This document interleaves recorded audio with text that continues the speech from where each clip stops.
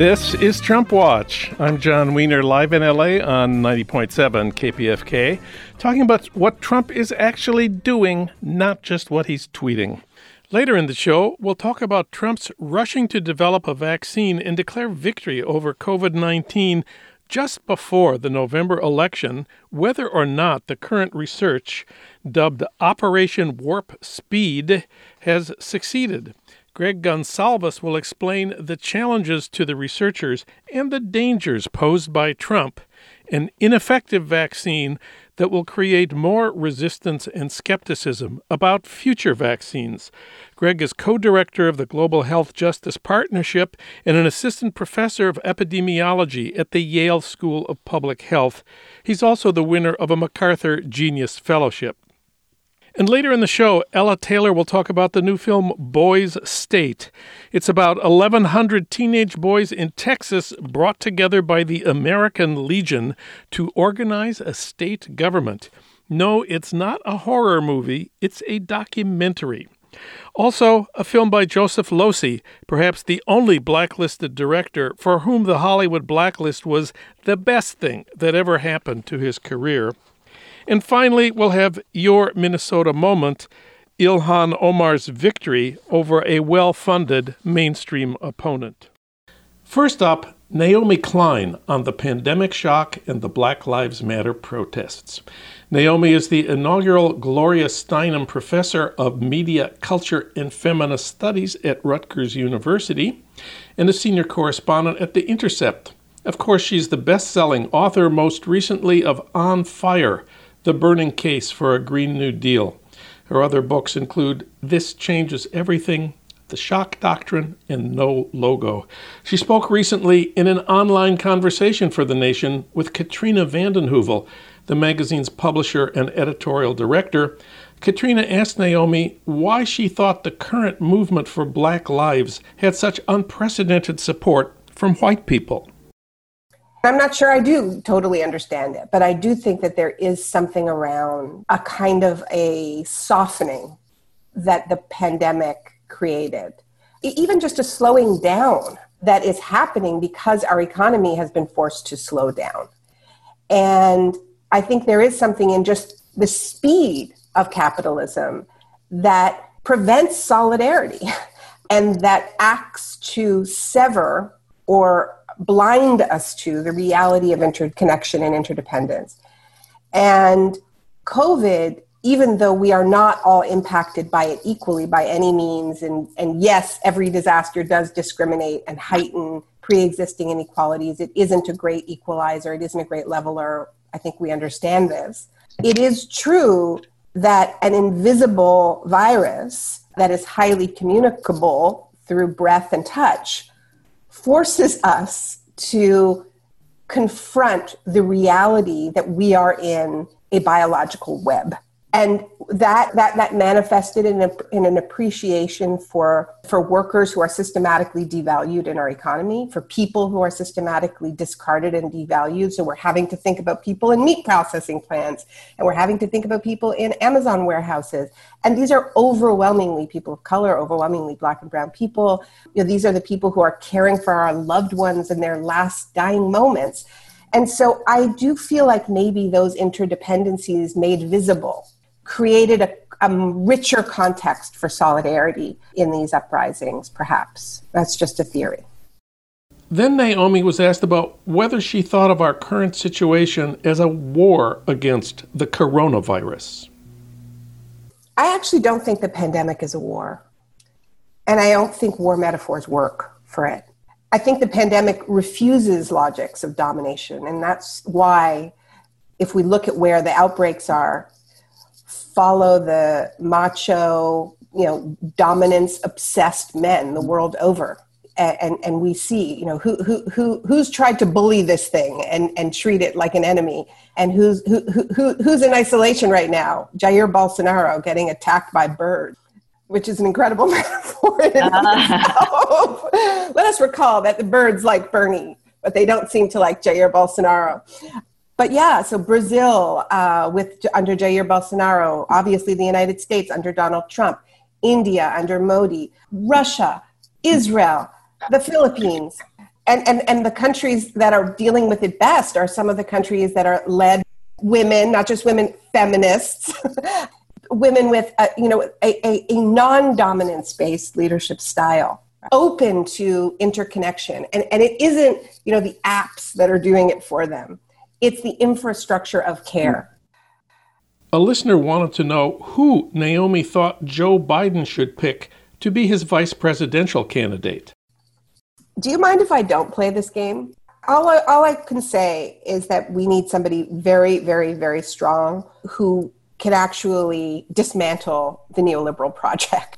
I don't think we're going to get a socialist as Treasury Secretary, but I do think that if we want anything remotely resembling a Green New Deal, which harkens back to the scale of change that we had during the original New Deal, but has reparations built into it, including reparations for the original New Deal, which systematically excluded African-American workers, discriminated against immigrants, discriminated against women, and so on. We need somebody who has that kind of a track record. And so there's not that many people who I think would fit that sort of a definition.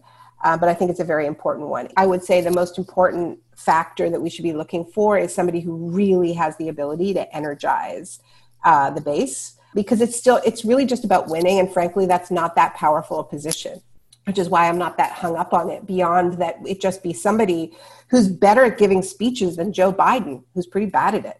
I'm just thinking just in terms of not taking anything for granted and understanding that Trump will try to steal this thing as well. Another listener asked about the movement on the right to refuse to wear masks and demanding the opening up of businesses, and what we should do about that. Yeah, I think that's really important, and that movement is a frightening one, and it isn't going away no matter what happens in November.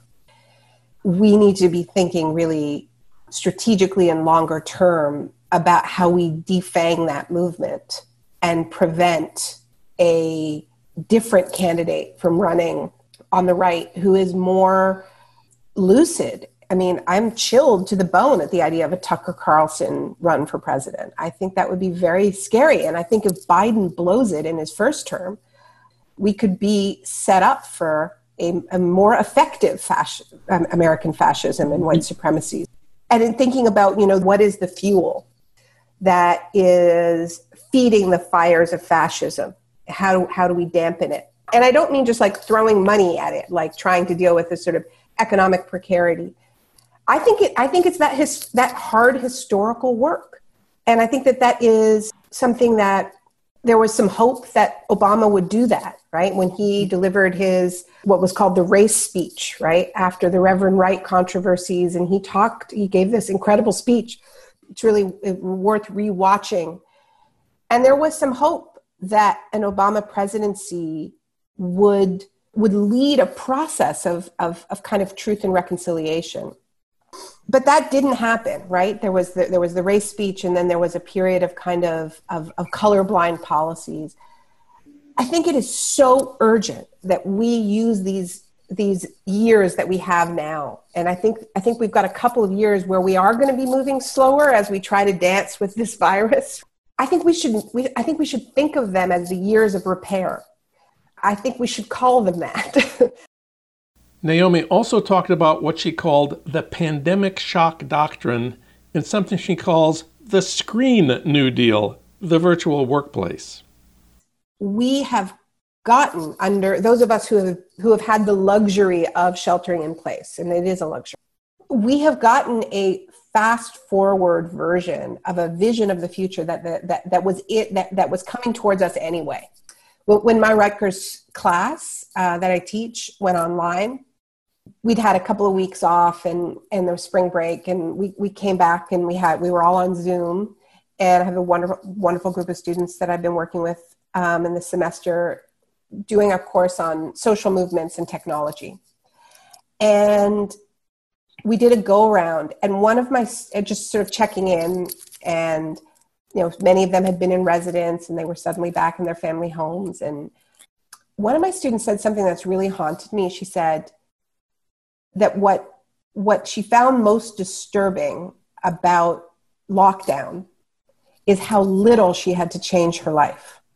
And she realized that she was already so isolated, that she was already doing so much on technology. She said, it's just actually not that much of a change. And that's what's scary.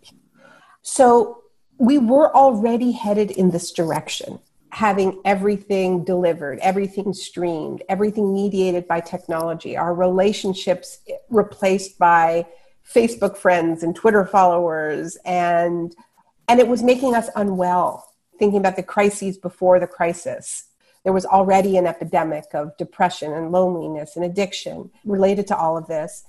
And yet, if you're Eric Schmidt, former CEO of Google, chair of Governor Cuomo's task force on reopening New York, what you see in the lockdown, and Schmidt has been very open about this, has been a vast experiment in remote learning, as he said. From Schmidt's perspective, he thinks people are seeing that remote learning is in many ways better than in-person learning, and telehealth is in many ways better than in-person health. These are backdoor privatizations. I guess this is the most important thing that I would just stress, is that our public schools are being handed over to private tech companies, and it's being called remote learning. It is backdoor privatization by way of tech platform. And we did it because we sort of had no choice, and under the sort of fog of kind of panic, and sure, Google Classroom and Zoom and all of that.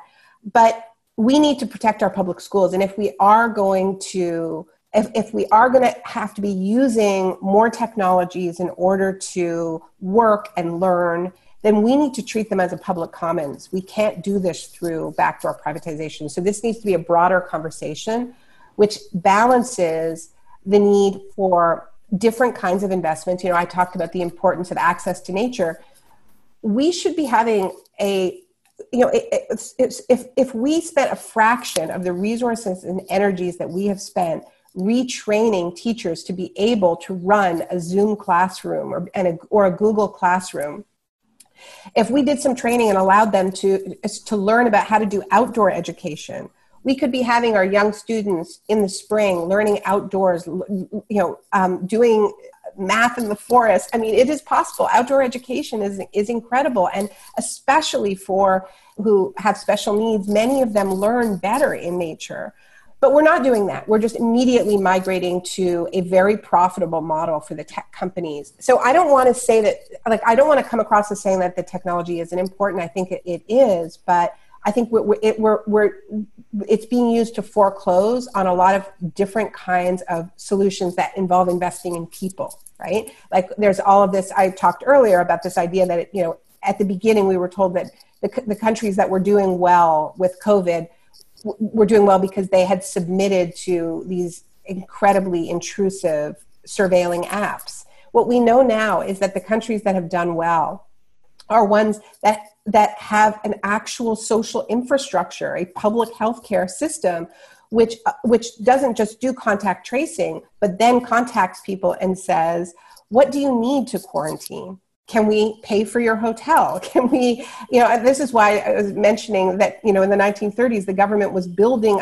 isolation huts and delivering them to people so that they could quarantine. That's what it means to actually support people to do what is necessary in the face of a pandemic. It requires not just technology, it requires people who are checking in on you, and it requires money to help people stay home from work, get food, have childcare, walk the dog. So this is an opportunity to have a community health corps, create, once again, huge numbers of jobs for young people who are facing unemployment and older people.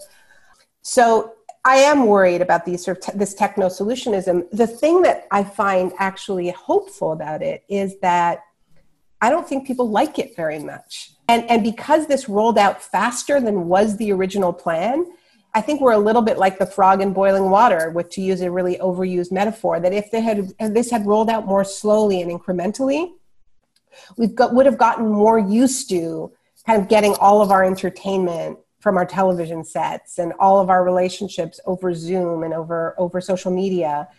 But because it happened so quickly, I think we're more in touch with the toll it's taking on our mental health. There's more conversations about how important touch is, how important feeding all of our senses is, that we are not just our eyes staring at screens.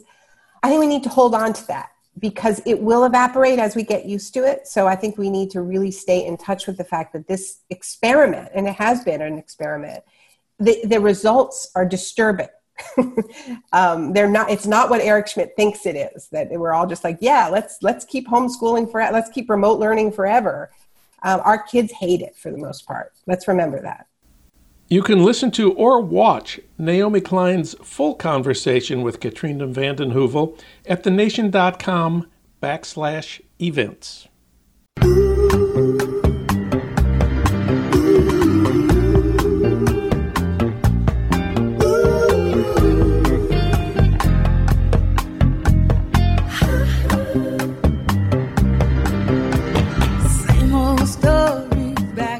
It's the same old story. This is Trump Watch. I'm John Wiener, live in LA on KPFK and online anytime you want it at TrumpWatchPodcast.com.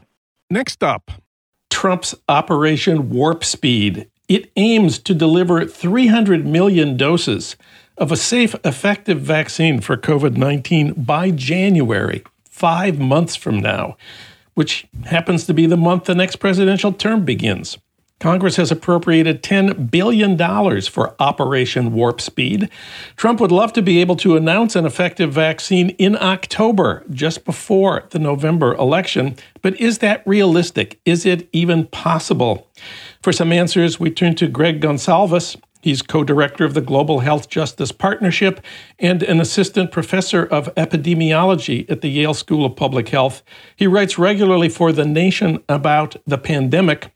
And he's also the winner of a MacArthur Genius Fellowship. Greg Gonsalves, welcome back. Thank you, John. Well, how long does it usually take to develop a vaccine against a virus? Well, to develop a vaccine, we usually denominate progress in years and decades, not months.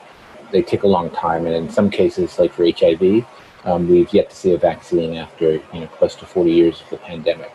Well, they say that since COVID-19 is a SARS virus, it's not exactly new. People have been studying the SARS virus since, 2002 or something like that. And that makes for optimism in some quarters. Well, so SARS-CoV-2 is not an unknown class of viruses, right? We've had the SARS virus that showed up close to 20 years ago. Coronaviruses come and go during our common cold season. And so the biology of coronaviruses is known. We know some about how the immune system reacts to them, but we haven't seen a vaccine against coronavirus. It's not the first SARS virus, nor any of the coronaviruses that cause common colds and things we're well aware of. What's hopeful in my mind is that many of the sort of operational, mechanical, commercial aspects of vaccine development are being compressed over the next few months. That includes production of vaccines, which may or may not turn out to work. All the sort of scale up of production capacity, clinical trial capacity is being done at quote unquote warp speed. What we can't sort of do is pull a rabbit out of a hat and know in advance whether a vaccine is going to work or not. We can do our best to design them to elicit the best immune response, but only the clinical trials themselves are the things that will tell us if they work or not. It's not, we can't sort of design it and predict that it's going to work without doing the studies themselves. I looked at the White House website. It says that we are, quote, seeing tremendous progress and that, quote, the president's strategy is achieving incredible results, close quote. They have announced successes, and these involve at least 3 vaccine candidates that they say preliminary findings are that they do produce an immune response. Isn't an immune response exactly what we need to stop COVID-19? Immunogenicity, the ability to raise an immune response, is what you want an immune to do.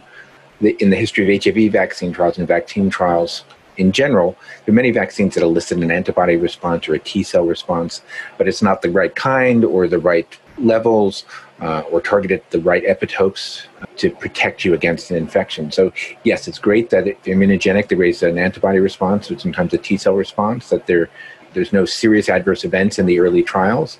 But again, the antibody response itself, the immune response itself, can't tell you whether it's going to be a predictive one up front. We don't have an idea of what natural immunity to SARS-CoV-2 looks like. We don't know about vaccine-induced immunity to SARS-CoV-2 looks like. So yes, immune response, great. Keep going to the phase 3 studies. We won't know until the phase 3 studies are done, and we have thousands of people taking the placebo, no vaccine, or the vaccine itself, whether the vaccines work or not. What we'll hope to see is that there are more people who get infected in the placebo arm of these studies than the vaccine arm.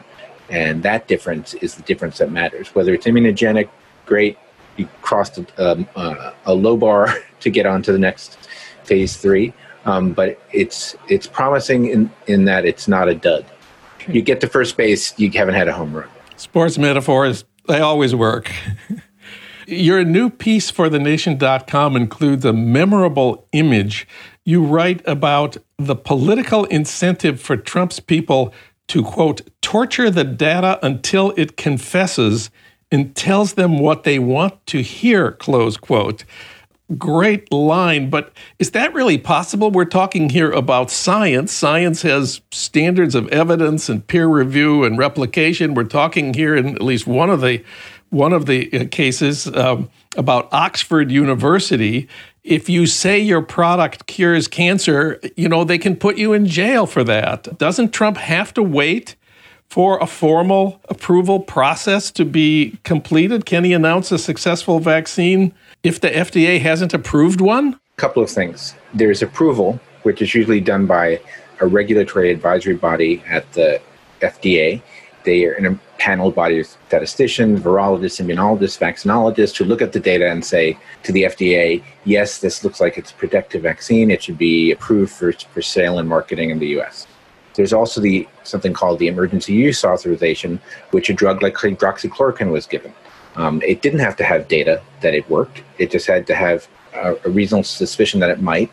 And the big worry is that the president may pluck a vaccine with preliminary data and run it through an emergency use authorization and get it out to the American public without knowing if it works or if it's truly safe. There's a little book called How to Lie with Statistics, and there's always ways of spinning the data to make it look good. There was a study back in the old days of AIDS in which a combination of antiretroviral therapies didn't really work, but the researchers looked for a subset of patients for which the drug did work and said, look, it works in this group of people. That's what we call post hoc analyses. One of the most famous sort of examples of post hoc analyses was with trial for aspirin for heart disease. And Richard Peto and his colleagues at Oxford did a post hoc analysis based on zodiac signs. If you were a Libra, you were all good in the clinical trial. If you're a Scorpio, it was all bad. By chance, you can find a group of people who a vaccine or a drug works for. It's playing fast and loose with statistics. This is why you have these independent advisory bodies that will say, yeah, the analysis is sound. There's no juking the stats, as David Simon used to say on The Wire. This is why it's going to need to be independently reviewed by the book approval process, which many, many scientists are calling for right now. So this emergency use authorization, that's something the president can provide? The commissioner of the FDA can do that. He can do it without impaneling an independent advisory body to advise him on this and to give him assurances that the data is worth an emergency use authorization. They did it for hydroxychloroquine with little or no proof that the drug was beneficial. Yes, I was going to mention that. Hydroxychloroquine, that was the one that Trump was touting, which now there's a scientific consensus. Well, actually, there was always a scientific consensus that there was no evidence that it worked against COVID-19. Yes, several clinical trials came out that showed it didn't work in advanced patients, in early patients, nor did it work for post-exposure prophylaxis. You're exposed and you took it and it protected you. And the FDA withdrew the EUA. The big problem for us is that in October, the president could tell FDA Commissioner Hahn that I want an emergency use authorization announced on October 31st for the Moderna or the Oxford vaccine, and it could turn out to be a dud. But there's going to be very little time to have any scrutiny, if possible, in that kind of time frame, and he can declare success. This would be a disaster for vaccine development and vaccine deployment. Vaccines depend on all of us taking them. It's not like a drug. If you're sick, you take it and you get better. It depends on 60, 70, 80% of the population taking it. And if people start to doubt the validity of the results they're hearing, or the veracity of public health experts and government leaders, it's going to be hard to get people to take up the vaccine when we do have one that works. So right now, I read the threshold for an FDA finding of effectiveness in the stage 3 trials is 50% of the experimental group either have the infection prevented or reduced in severity. What do you think of 50% as a threshold? I think most people think of vaccines as 100% effective. No. I mean, we all get the flu vaccine, or we all should get the flu vaccine every year, and often they're like 65% effective. Remember, vaccines are also about herd immunity. So if you can protect a large portion of the population partially, it could be as good as protecting a small portion of the population with a much more efficacious vaccine. So we're not just working on the sort of efficacy of the vaccine itself, but also its coverage. And so if you can reduce infections by 50% in a community and get widespread coverage of the vaccine, you're off to a good start. Is it going to be a replacement for social distancing and hand washing and all the other stuff we love to hate? No, but it gets us on the road of having another tool in our toolbox to address the prevention of SARS-CoV-2. And if they do find that one of the current candidates has reached the 50% threshold, that's not the end of the process of developing a vaccine. They'll keep working to get better ones. Yeah, two things. One is they'll work to get better ones. I think some of these vaccines require 2 jabs, so it's not even a one-shot deal. It's like you need 2 shots to raise the right amount of antibodies. And so they'll continue to look for better vaccine candidates over time. Also, once the first one is approved, we have to scale it up. We have to get it out to people. They're making millions and millions of doses of these vaccines. But who's going to get them first? Is it me? Is it you? Are there certain populations, industries, certain vulnerable groups are going to get it first? Who's going to get it around the world? It might be a vaccine that's developed here. It might be a vaccine developed in the UK or in China. Who decides who gets it worldwide? And who's going to be last in line? The United States government has been thinking about this, of course, and they've made deals with companies to start manufacturing vaccines before the trials are completed. There's a $1.6 billion agreement with Novavax to produce 100 million doses of one candidate, and a $2 billion deal, even bigger, with Pfizer and BioNTech for 100 million doses, and to supposedly have these ready by January. Is that even possible? So they're going to produce the vaccines. And this is what a lot of these sort of bolus doses of corporate largesse from the government are about scaling up production. So that if it works, you don't have to wait 3, 4, 6 months to make 100 million doses or whatever. It's not a guarantee that any of these vaccines are going to work. Reason people disagree, but it's a way to say, this is how we're going to compress the time from the end of a trial, if it breaks positive, to getting it to you and me. The question is, are they betting on the right horses? Are they betting on the right vaccines? Who knows? They're throwing a lot of money around. So the first big investment of federal money was to a company called Moderna. Tell us about Moderna and their candidate for a vaccine. They're a new company. They've never really put anything on the market before. They have an mRNA vaccine, which is exactly what it sounds like. It's made from messenger RNA. It's not a sort of viral protein. It's an mRNA that is injected and allows the body to produce the protein. The big problem is that we've never had an mRNA vaccine that's been approved or on the market from anybody yet. And so it's a novel technology and a novel approach to vaccine development by a company that has never brought a product to market. And so it sort of is a big signal of our desperation at this moment to grasp at straws for anything that might work. And let's talk about the anti-vax movement and the spread of anti-vax sentiment in the United States over the last decade. What's your understanding of this movement and its current attitudes towards COVID-19? Well, what's interesting about the anti-vax movement is that it unites left and right. You have wealthy liberals on Vashon Island in Seattle, religious groups in Brooklyn. It's a pretty interesting phenomenon because we're so polarized. But around the anti-vax movement sort of has broad appeal across political lines. We had very low, we've had outbreaks of measles, mumps, and other diseases in the U.S. pre-COVID because vaccination rates in many places are below what is needed to achieve herd immunity and protect people. And so vaccine hesitancy or vaccine skepticism has been long with us before 2020. The flu vaccine we were talking about earlier, not very many, I can't remember, like under 50% of Americans get vaccinated every year for a respiratory virus that kills tens of thousands of people every year. And so, we're working uphill to find a vaccine that works. We're working uphill to find a vaccine a way to get a vaccine out in record time. But we're also working against sort of vaccine denialism, which is rampant across the country already in a context where all the discussions around sort of therapies and vaccines for this pathogen have been politicized by the White House. And so, hopefully I'd be very happy to be wrong. And in January 2021, we have a vaccine that looks like it's really effective and that we scale it up. The big question, will people take it? Will the communities most at risk take it and feel comfortable that the recommendations of the federal government are to be trusted at this time?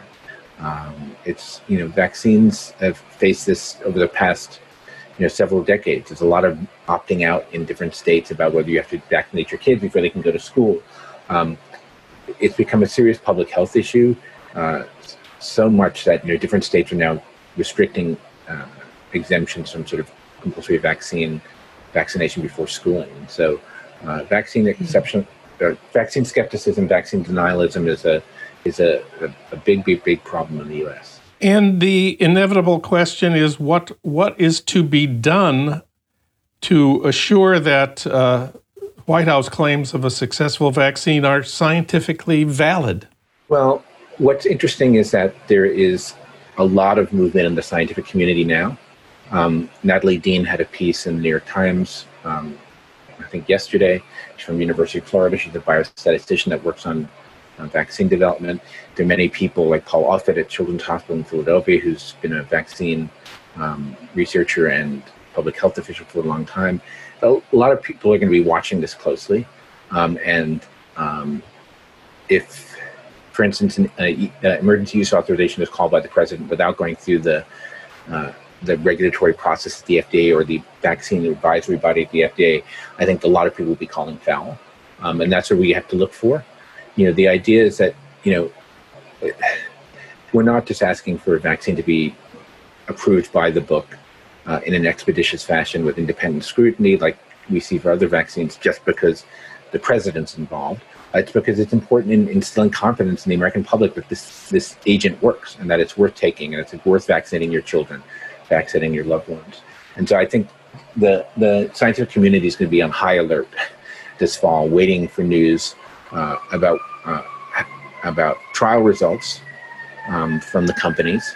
We'll get an indication from Moderna or Oxford or any of these other companies at some point during the fall whether they've made their endpoints, right?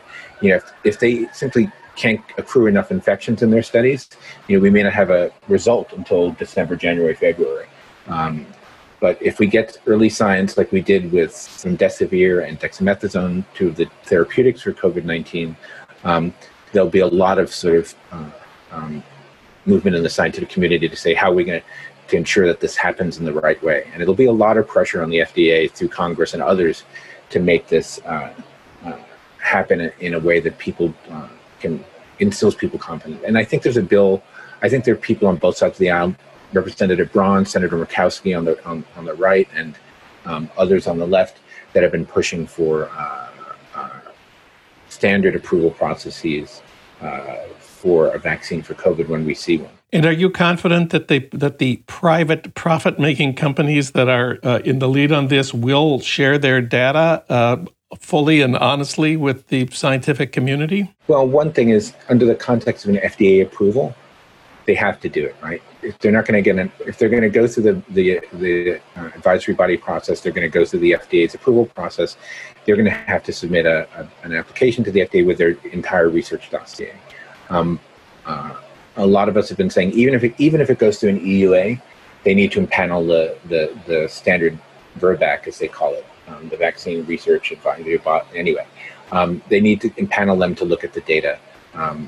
Whether they're going to get a full approval or they're going to get an emergency use authorization, the data has to be given to the FDA. In my Nation piece, I said, there's so much riding on this moment that one of the sort of movements in the clinical research world right now is to share data with researchers for your drugs or your vaccines or other medical products so everybody can evaluate them. It's not like it's put up on the web and like anybody can sort of download the data. There's some gating process, but it allows for independent scrutiny, re-review, reanalyses of the data, which would be nice to see in the context of this vaccine, in the development of these vaccines. The first step is going through this standard review process with scrutiny of the trial results by the experts who matter. And then, I think if we got that, the icing on the cake would be a way to put the data in a repository, the individual level patient data in a repository, so that other statisticians, other vaccine researchers could take a look at it and look for mistakes or look for specific side effects that might not have been seen in the initial analysis. But that's sort of icing on the cake.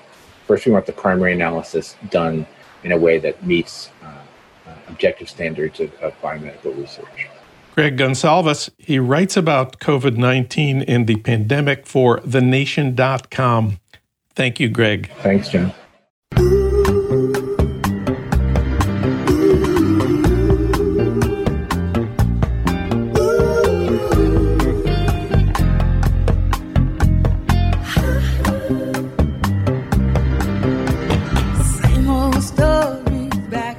It's the same old story. This is Trump Watch. I'm John Wiener, live in LA on KPFK and online anytime you want it at TrumpWatchPodcast.com. Now it's time again for Virus Time TV, Ella Taylor's ideas about what to watch this week. Ella, of course, is a longtime film critic and writer whose work has appeared in the New York Times, the LA Weekly, and at NPR.org. We reached her today at home in Santa Monica. Ella, welcome back. Thank you, John. I'm here with my 2 new kittens. Excellent. Well, this week you've been watching a film called Boys State. It's about 1,100 teenage boys in Texas brought together by the American Legion. Is this a horror movie? Not exactly. It's more, I would say, a sign of our times. When I first started watching it, I thought they're also well behaved, so this is getting really boring.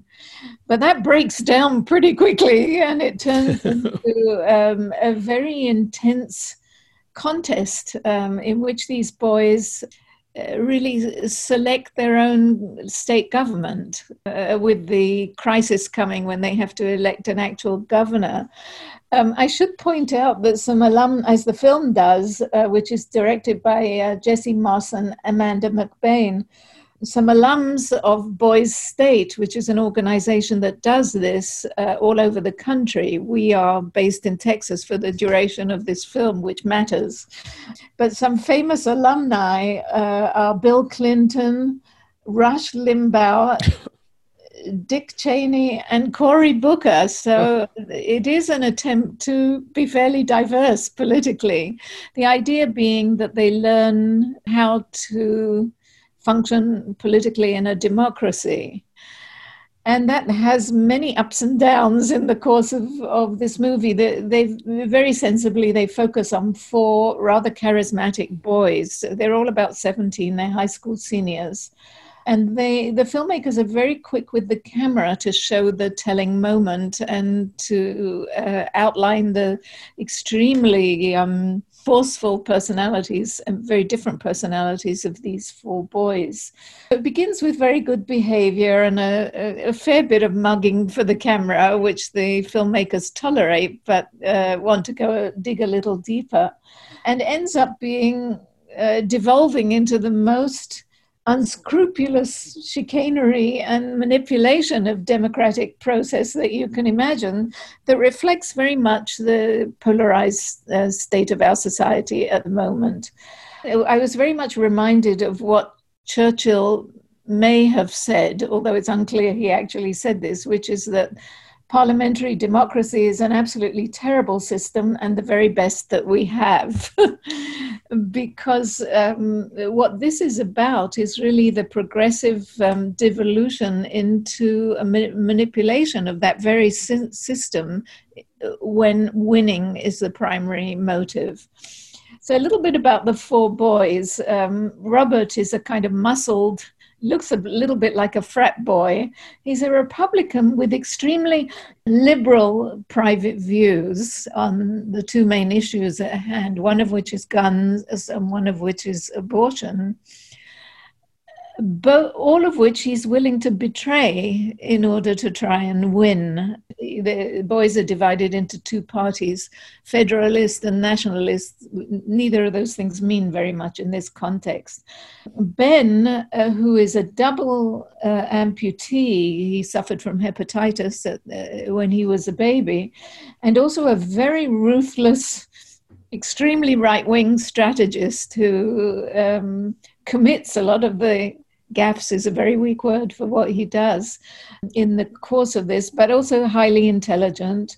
Renee, who is the state party chairman and one of the few blacks, either in Boys State or in the movie, accordingly, who is a wonderful orator, who comes in for a great deal of flack, which may or may not be racist in character. The final one is Stephen Garza, who is an extremely likable young Latino whose mother was undocumented, so he knows from troubles and so on, but apparently had a wonderful mother. He's personally extremely popular, a good orator, and really the lone unifying force in all of this. And he becomes elected to his party, and the other party is masterminded by Ben. And over time, things really break down. I should add that Boys State in Texas in 2017 actually voted to secede from the United States. So, and most of these young people are actually quite conservative in their views, but there's a tremendous range. And there's a kind of almost Lord of the Flies. There's no physical violence. And actually, one of the pleasures of the movie is that it shows them, even as they polarize each other, trying to find a way to come together as well. Their personalities are very complicated. So it's a mesmerizing documentary in many ways. It's also a study in toxic masculinity. There's so much backslapping goes on in this movie, which is, as a woman, I found that I just couldn't relate to. In fact, there was a girls' state in preparation until COVID hit, and I don't know what will become of that. They're just going to have to wait until this crisis is over, because, of course, you can't make a film of this kind with the pandemic. So a documentary about toxic masculinity in teenage politics in Texas. If we want to get away from the world of documentaries into the world of fiction films, what can you recommend this week? Well, get away from is not exactly how I describe Mr. Klein, but which is also very dark, but it's an absolutely wonderful Joseph Losey movie from 1976.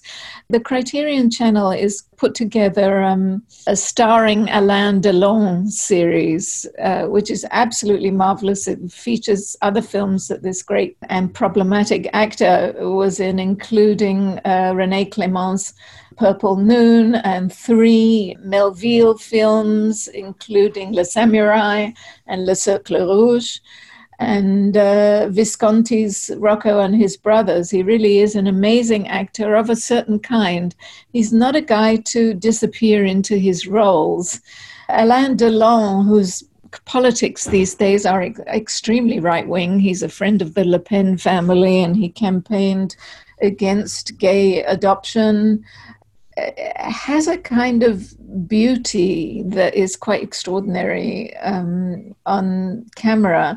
Delon projects a kind of chilly implacability, which makes him a great candidate for this role as an art dealer in occupied Paris in 1942, who exploits Jewish art owners who are trying to sell their paintings in order to escape the Nazi occupation. But this is actually a study. Germans rarely appear in this movie, except as street bullies. In fact, this is a film about Vichy collaboration. What happens is it has a very nifty premise, which is that Robert Klein, Mr. Klein of the movie, is mistaken for another Robert Klein who is Jewish.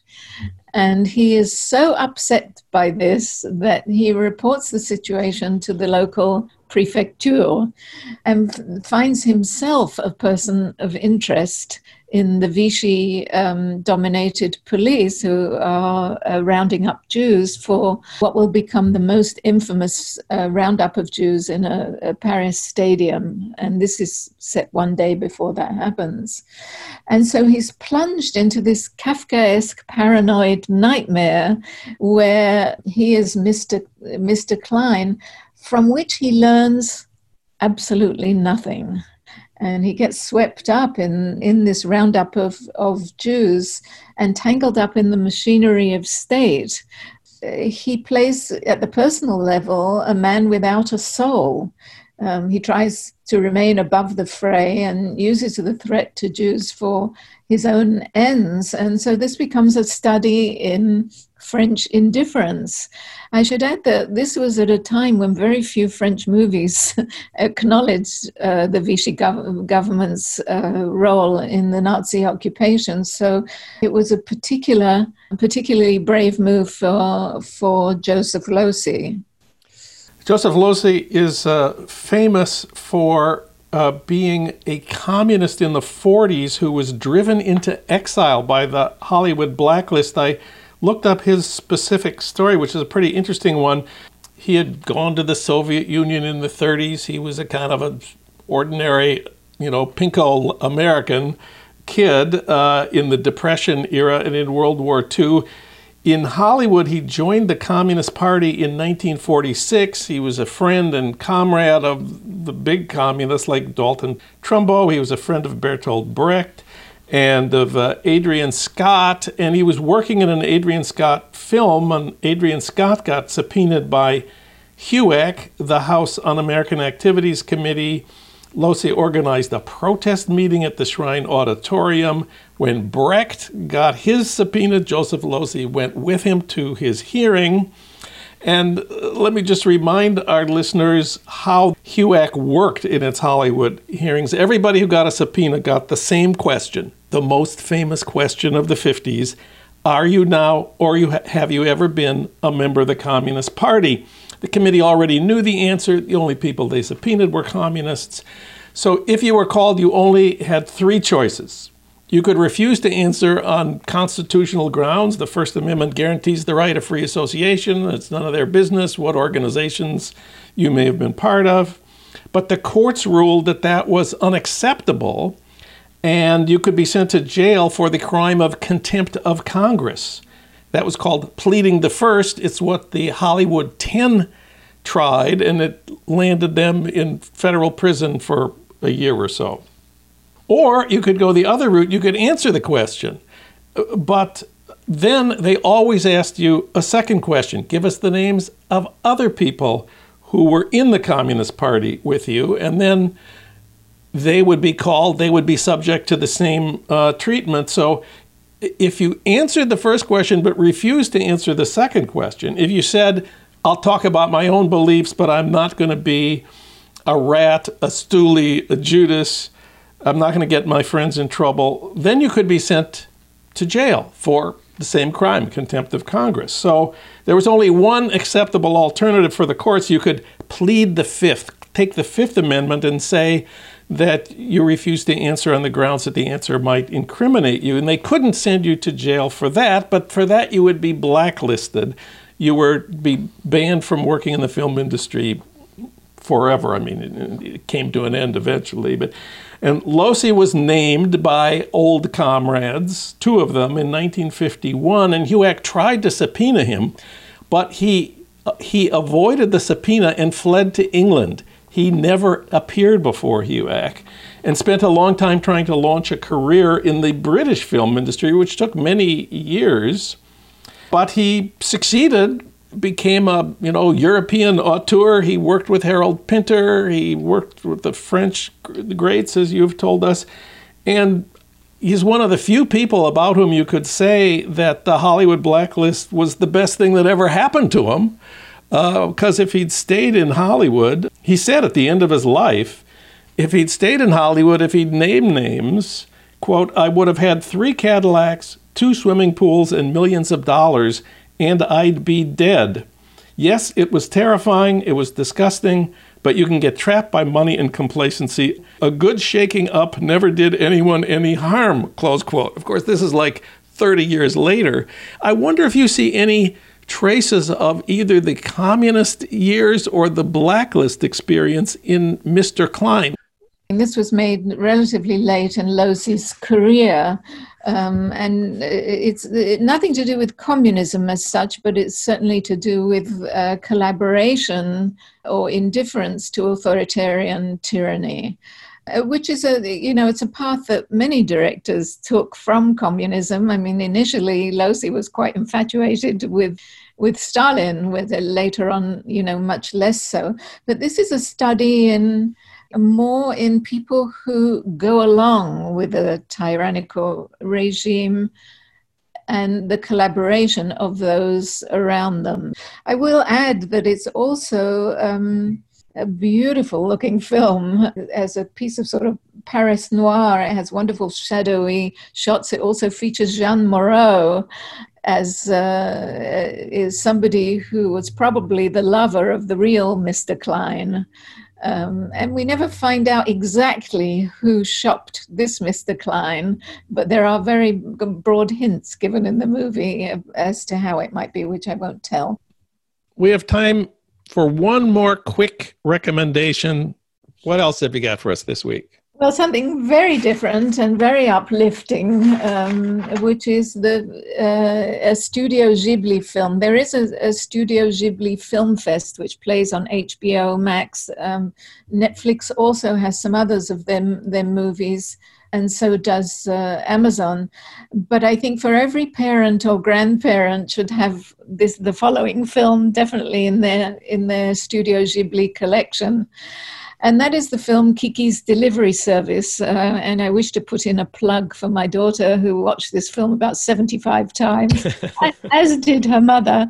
And it's a charming animated film about a trainee witch who moves to a different town. And part of her training is how she can earn a living as a delivery service, which she does on a broomstick.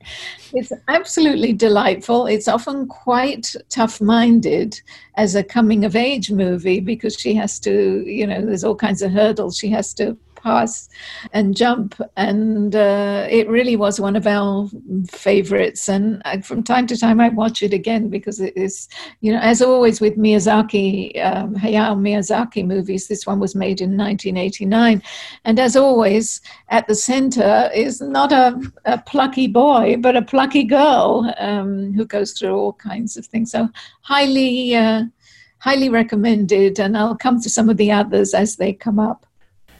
Miyazaki's Kiki's Delivery Service, the Japanese animated film on HBO Max. We've also talked about Boys State, which is on Apple TV, and Joseph Losey's Mr. Klein on the Criterion Channel.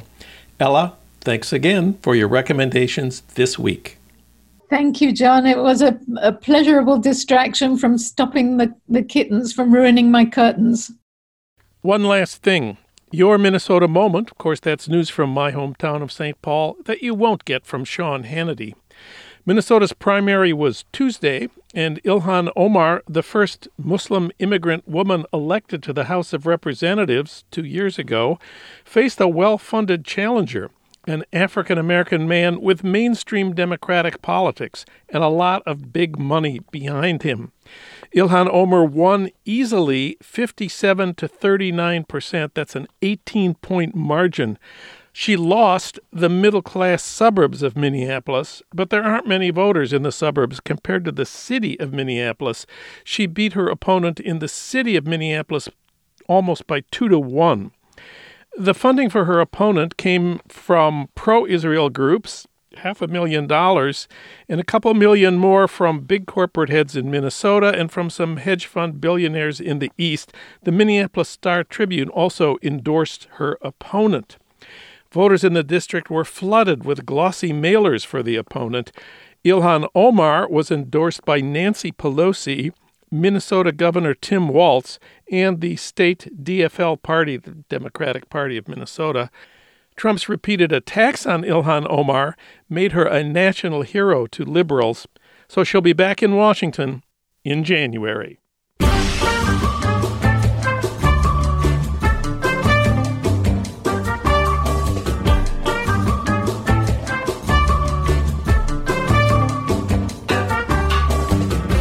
Well, that's it for today's Trump Watch. I want to thank our engineer, D'Angelo Jones, our producer, Renee Reynolds. As always, we thank Ry Cooter for our theme music, Mambo Sinuendo. Hey, Trump Watchers, if you missed part of this show or of any of our recent shows, listen online anytime you want at TrumpWatchPodcast.com. Trump Watch returns next week at the same time on the same station with more talk about what Trump is actually doing, not just what he's tweeting. I'm John Wiener. Thanks for listening.